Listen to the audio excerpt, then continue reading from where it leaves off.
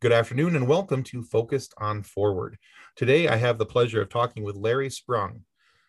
The reason why we're talking to Larry is that Larry has had a loss in his family. His brother-in-law took his own life some years ago.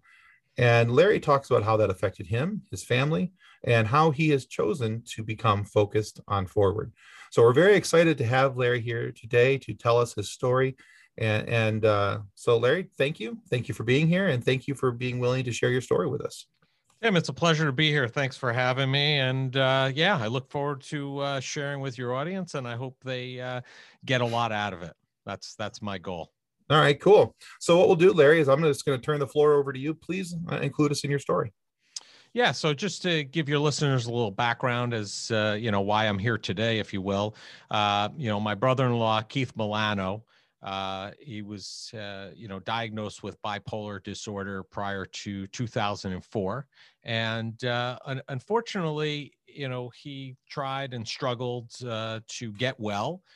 Myself included, my family, all tried to help him as much as we possibly can or could. My wife used to actually go with him to meetings with his psychiatrist to help him even and lend some support. Unfortunately, just to kind of give you a little preface, leading up to him dying by suicide back in September of 2004, the April prior, he was hospitalized during a holiday weekend. I believe it was Easter weekend.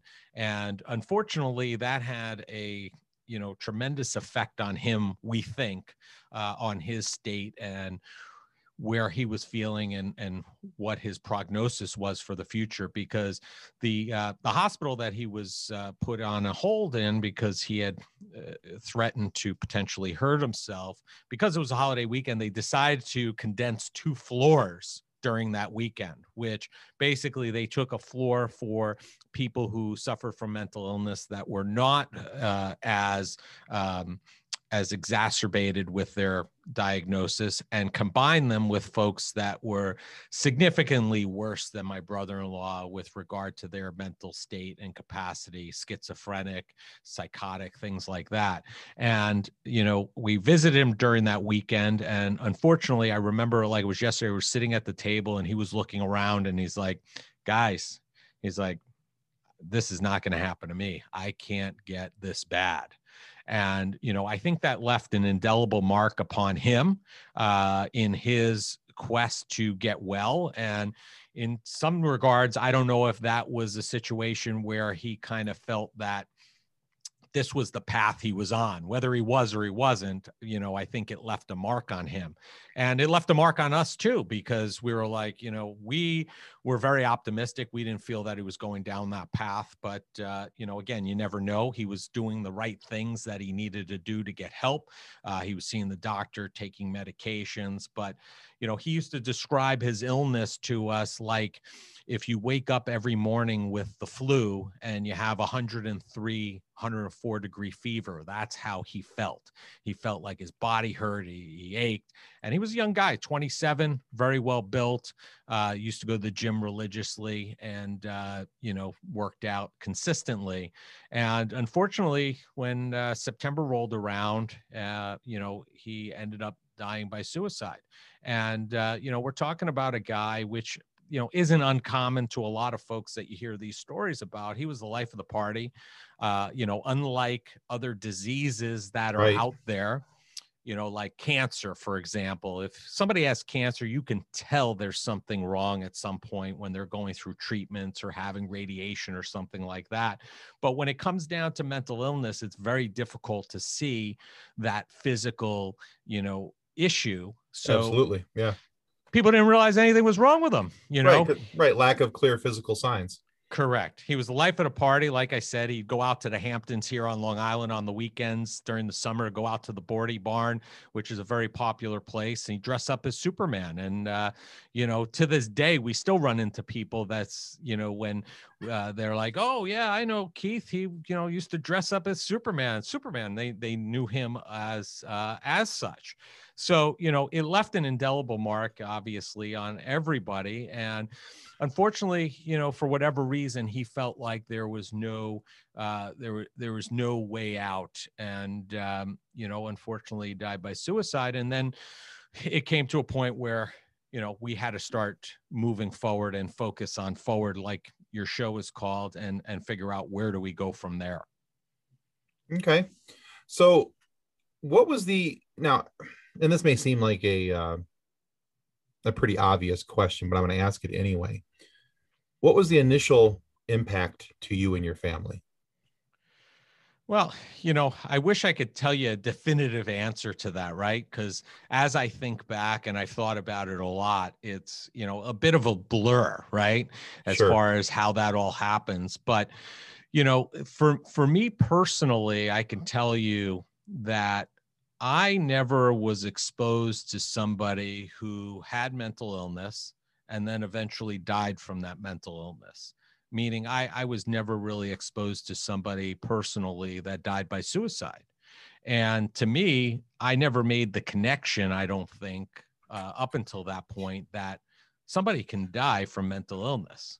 Okay. And, that had an impact on me. And I think, other family members, obviously, there's a void there. You start going through the process of, could we have done things differently? Was there any stone that we left unturned? And, arguably, we've gone through that a number of times over the years. And the reality is we really did everything that we possibly could, up until to and including, my wife and I spoke to my brother-in-law the night of, or the night before, however you want to look at it. He called our house that evening, and I had a conversation with him, and so did my wife. And then he was gone the next morning. So, I think you start doing all those normal things, looking back, what could have been done differently. And I think that the only thing that potentially my wife and I have ever come up with that,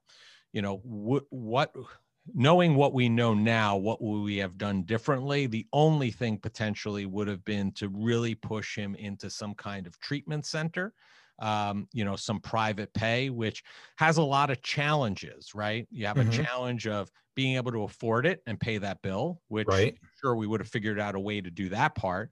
But even harder than that is finding the right place. Correct. Which is hard to navigate.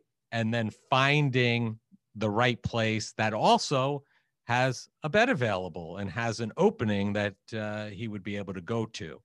And when you put those three things together, it becomes quite the challenge to really find a location. Yeah. And, looking back, my wife was in the process of trying to find a place, but we couldn't. And that's probably the only thing we would have done differently looking back. And the reality is, it may or may not ended up in the same result when all said and done. Who knows? Because I can't, I wasn't in his head to explain what he was feeling beyond what he told us. Like, for example, waking up every day and feeling like he had 103, 104 fever and the flu. Yeah. And that's the thing right now is even in nowadays, and so we're talking 17 years later, right? We're talking 17 years later, there's still a difficulty with finding that level of care for someone who's going through that. So, the fact that you were even thinking about it at that point and trying to look for something at that point didn't mean it was going to happen or that it could have happened for you. The likelihood of finding that even now is a bit like a needle in a haystack, right? Because there's just not enough help for those who are struggling with and going through mental health issues. So, because again, you can't see it from the outside. I think, a lot of times we tend to treat things from the outside. Oh, well, you have this scratch, you have this broken bone. We can see that he's got a cast on it. Something happened, right? Yeah, I've said it before. I think it's so weird that in a society that we live in, that your brain, your eyes, and your teeth aren't really considered part of your health insurance for whatever reason. I don't know how that works, but those three things, especially the brain, seem pretty vital to your health and your circumstances. But yet we have very little, if any, coverage for those three things, and the biggest being the brain, which is crazy to me. No, I agree with you 100%. And frankly, I don't know that I had completely thought about it in that light, but yeah, you're absolutely 1000% right. Okay, so let's talk about the afterwards. So in every afterwards, there's, once we've come into a point of some point of trauma, there's kind of the hill. You lead up to the point of trauma, and then there's the come down. There's the dealing with it afterwards. How did you and your wife and your family deal with this, cope with this afterwards? What were the steps that you took? Yeah, I think very much so. We took it in terms of taking it head on. And what I mean by that is, my wife and I made a more or less a resolution together that and more or less, prior to my brother-in-law's passing, we made a resolution to him that we wouldn't let him go quietly. And what I mean by that is that, if we had a situation where, it was a fatal result like we did, that we were going to tell everybody his story that we possibly could.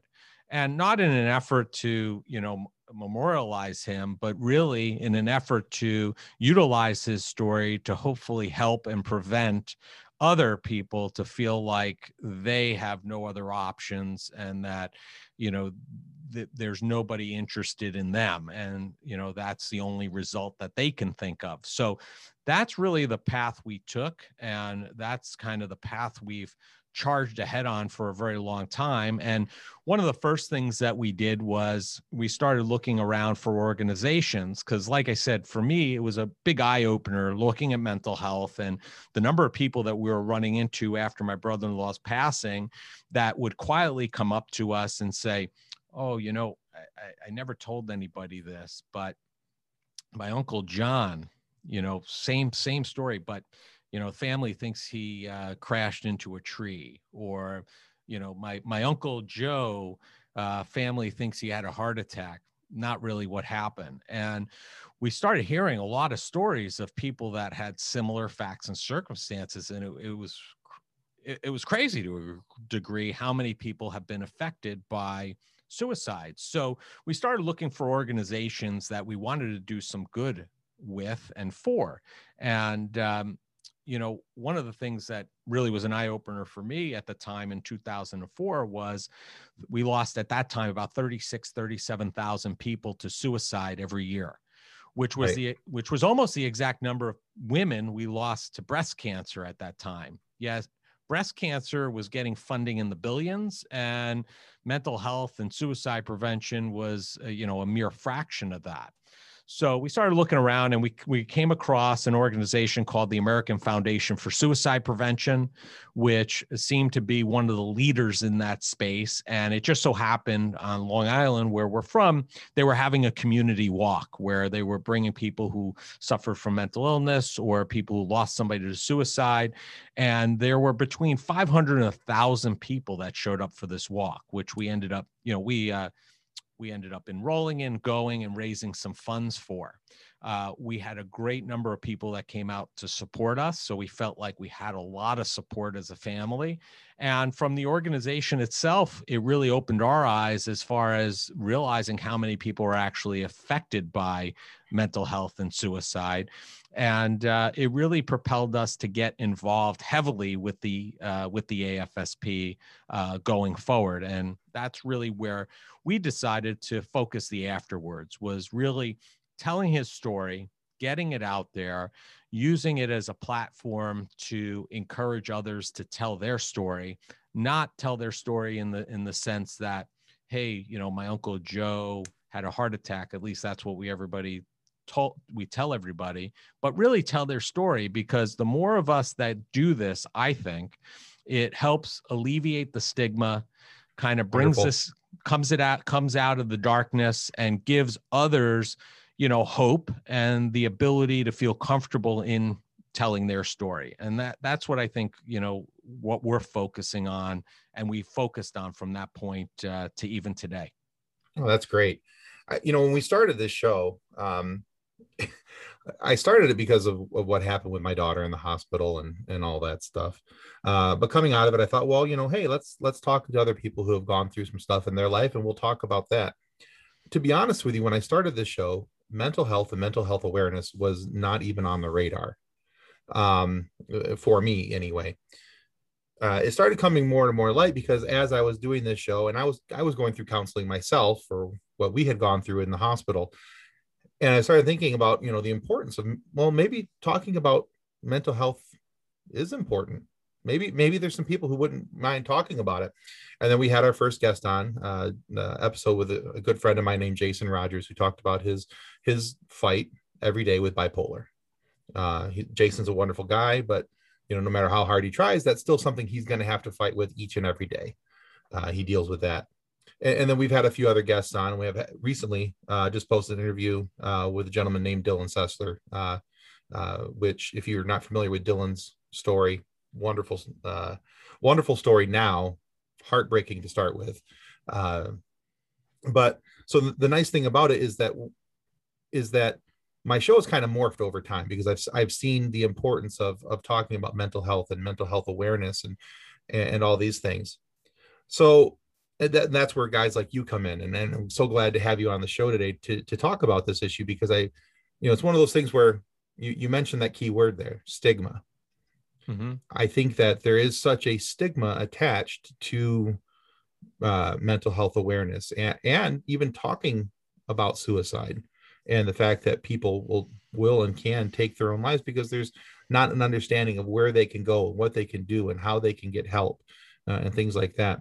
So let's talk a little bit about your work, though, with the association, the organization that you're dealing with. So you can tell us a little bit about what you're doing with them and how that relationship has morphed over the years. Yeah. So just if I could touch on the stigma point, yeah, please. just for another moment, Absolutely. I've had a number of conversations with folks, including my wife, over the last, probably year and a half. And I think one of the things that has changed significantly over the last 17 years or so, 16 and a half years at this point, is that the number of people coming out and talking about this has increased substantially. And, yes. Even whether you think they are or not, and whether you look up to them or not, but, you talk about the number of celebrities, there have been a number of athletes, whether it's in the NFL or NHL, have come out and talked about mental health as well.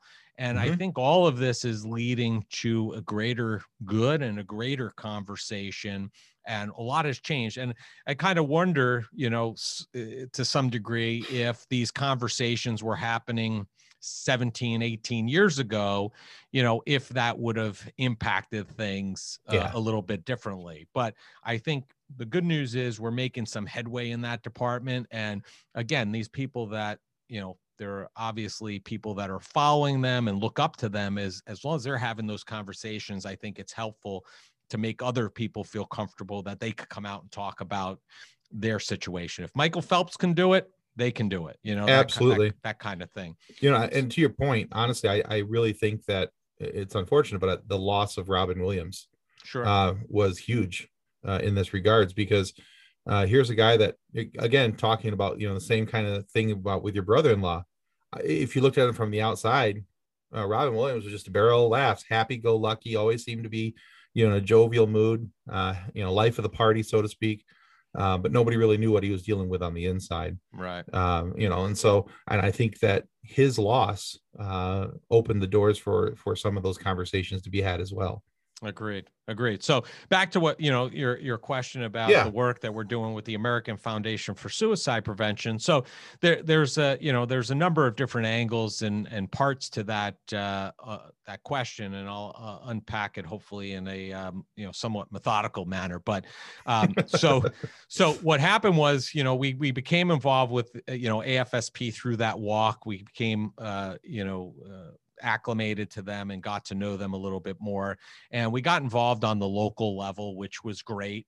And then the following year after his death, the company that my brother-in-law worked for approached us and said, we want to do something. And they were very understanding through the whole process when he was sick, and even post his death. And they said, we want to do something. And we ended up putting together a golf outing, and we started this golf outing in his name. And, if your listeners want to learn more about Keith's story, they could just go to keithmilano.org, and we have it all there for them to see. We'll be right back after a word from our sponsors. And now back to Focused on Forward. Well, we started this golf outing, and my wife and I started the Keith Milano Memorial Fund, which was housed at AFSP. And through this golf outing and other charitable endeavors after that, we've raised personally in excess of about $1.5 million for the organization. The golf outing lasted about 10 years. And then for the last 6 or 7, we actually have a fundraiser during Mental Health Awareness Month in May, where we have a number of authors, about 30 to 40 authors from the romance author community, that donate a portion of their proceeds to the Keith Milano Memorial Fund. It's a long story how we got. Cool. Yeah, we had an author about 6 or 7 years ago approach us, said, "Hey, I'm having a new book coming out in May. Would you mind if I donated a portion of my proceeds to your brother and your brother-in-law's fund?" Like, no, sure, that would be great. No, we hate that. Please don't. Right. And it ended up taking on a life of its own because other authors started hearing about it, talking about it, and it grew, exponentially. Where this coming May of, May 2021, we'll have 30 to 40 different authors that are going to be donating a portion of their proceeds to the fund. Oh, cool. Yeah, so it's great. So that's one area. The second area that we've been heavily involved in is I became involved on the national level with the American Foundation for Suicide Prevention, and I currently sit on their national board. I've been a board member for about the last 11 or 12 years. I sit on their finance committee, we do a lot of good work. The organization itself has a couple of key programs that I like highlighting. One is they have a Survivors Day, which is basically the Saturday before Thanksgiving. It's an opportunity for people that have suffered from a loss or those that are suffering to get together for a common program, and then they break out into groups of like kind. So you have mothers who've lost children, you have fathers, and basically it's just a day of healing, which is a great opportunity for people to get together and know that they're not alone, especially as we start entering the holiday time. Right. We also have a program called Healing Conversations, where we have chapters in every state, at least one in every state. And if somebody does suffer a loss, we have volunteers that are trained in all locations that, if asked, we can send out, again, people who have similar losses. So if somebody lost a child or somebody lost a parent, we would send somebody who also lost a child or lost a parent, just simply to sit with that family because they've been in their shoes, and to help them walk through and start processing what that's awesome. all about. Yeah. No, really, that's fantastic. Yeah, I mean, that I find that that's probably one of the most rewarding programs that we have. Hopefully it goes out of business soon and we don't need it, but that would be great. Until we do, that's there. And then, one of the largest pieces of our funding goes towards research, where we're actually funding research grants and research studies that our scientists are working on discovering, different things about the brain. And they each have their own mandate, and they come to us and we go through a vetting process. Last year, I think we basically funded close to $5 or $6 million in research studies. So that's how we were founded. So those are like the highlights of what we're doing. I think that one of the initiatives that they have right now, which is really exciting, is they are in the process of what's called Project 2025, which is they've made an audacious goal to lower the suicide rate by 20% by the year 2025.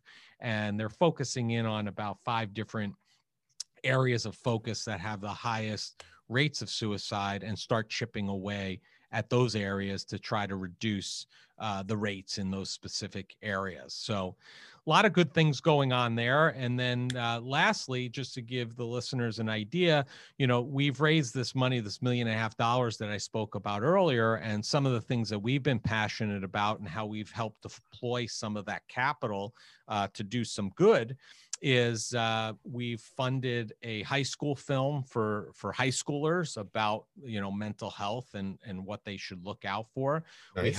We helped fund a film that was specifically geared about bipolar disorder.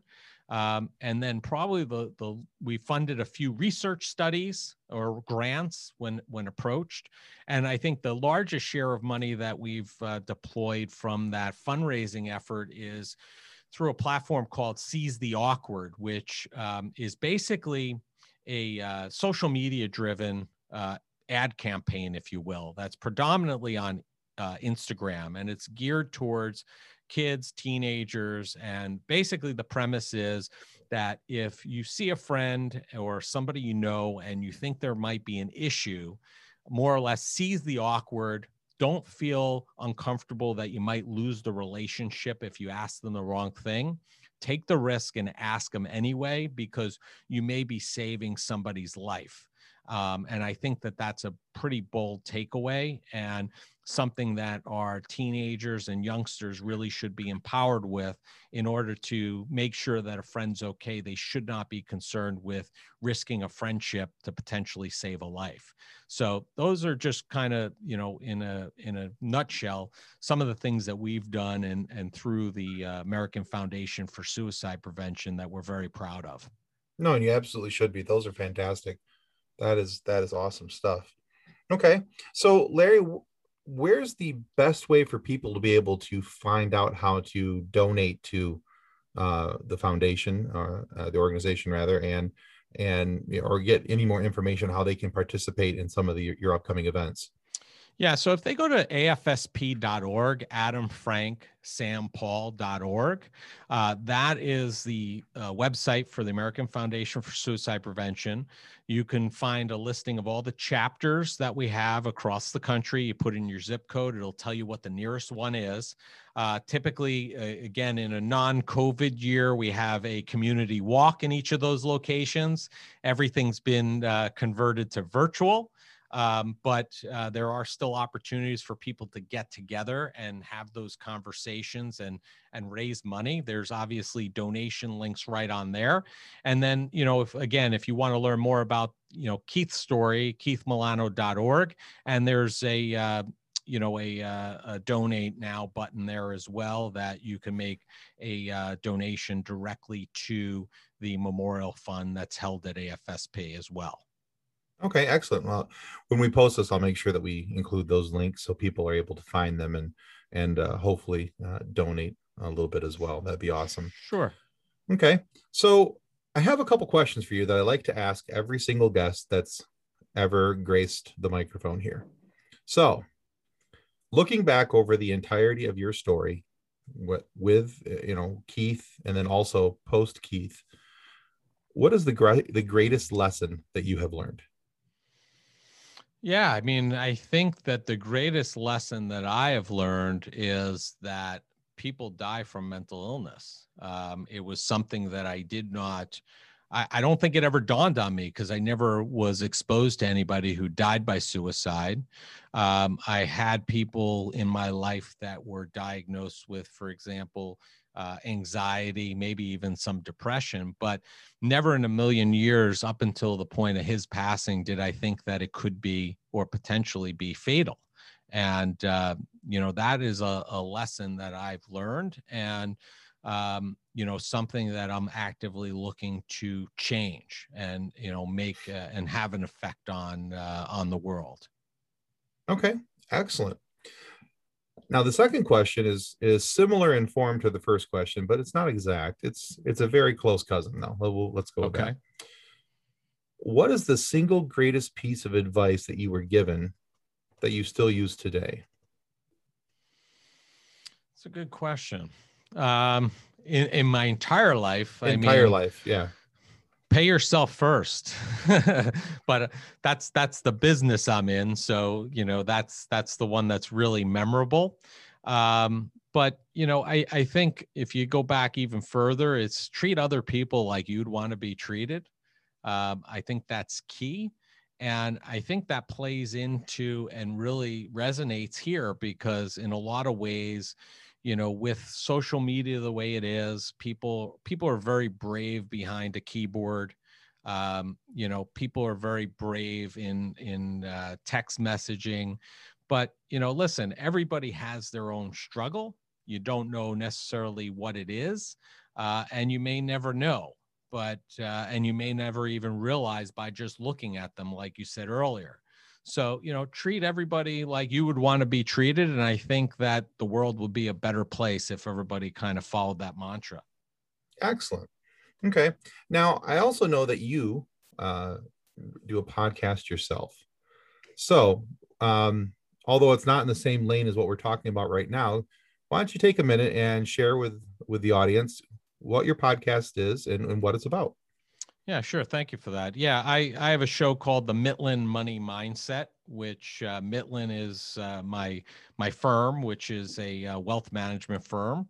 And, we concentrate predominantly on money and mindset and businesses. I think there are certain people that kind of get afraid of the show because they think it's money, money driven because it's Mitlin Money Mindset. But we concentrate on a lot of different topics. Money happens to be probably covered in maybe one of every 10 shows. I'm very about mindset and abundance mindset. I also talk a lot about mental health and have guests on that talk about mental health. Recently, I had on Elijah Holder, who's a defensive back for the Denver Broncos. Nice. And he under the NFL's My Cleats, My Cause, he wore cleats for that event, sponsoring or I guess advertising the American Foundation for Suicide Prevention, because he himself lost a very good friend in high school, and he's very open about it.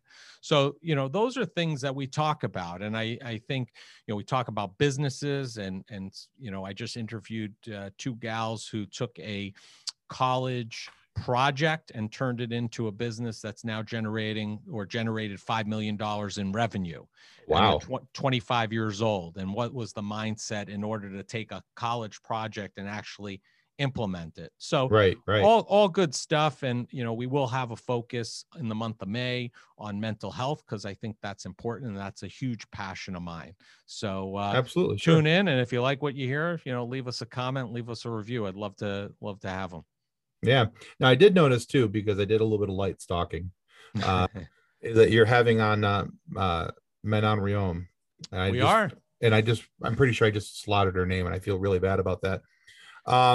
But yeah, she was. For those who aren't sure who that is, that's the only woman to ever play goaltender or any position in the NHL.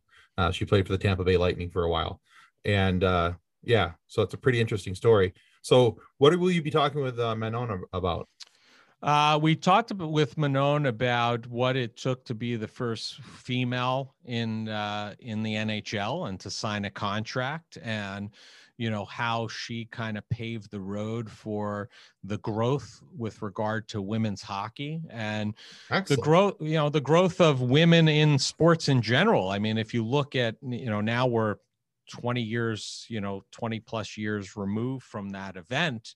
And now, you saw a female referee in the Super Bowl. Mm-hmm. We're seeing females take, seats in very high places within sports organizations. There's been this like crash through the glass ceiling in industries and areas where they were predominantly male driven. And now you're seeing a lot of female presence. And if you really draw the lines back, a lot of it goes back to 1997 when she signed that contract with the Tampa Bay Lightning. Oh, absolutely. Yeah, we're in a pretty cool time where we're getting to see a lot of this stuff kind of happen. And for someone who's raising a daughter, how cool is it to be able to say, look, that may have been an issue before, but look what you can do. There's nothing stopping you. There's nothing holding you back. So, the chance for them to be able to say, I can live that dream as well. So how cool is that? It's all good stuff. Yeah. Yeah, absolutely. Absolutely. Well, Larry, I just want to say thank you for stopping by today and having a chat with us and talking with us. We're so glad to have had you. It's been a pleasure, Tim. And, for all your listeners out there, if they're affected themselves or know somebody who's affected, the only thing I will tell them is, say something. It's okay. There are people that will listen, and they're going to listen without judgment. And the whole idea is just go and get the help and the support that you need. And just like anything else, if you do what you need to do, you can get through it, and focus on the forward is what I would tell them. So thank you again for the time and the opportunity. I appreciate it. Yeah, absolutely. Yeah, this is a very big thing that people need to pay closer attention to. If you are struggling though, and you're listening to this and you're identifying some things in yourself that you're struggling with, we want to make sure that you do know that there is help available. You can call anytime, 24 hours a day, 1-800-273-8225. That's the suicide prevention hotline. Someone will be there. They'll talk to you. They don't judge you. They care, but they don't care why you called. They care that you did call. So make sure that if you need that number again, it's 1-800-273-8255. So thanks everyone for listening. And that's going to conclude us today for Focused on Forward.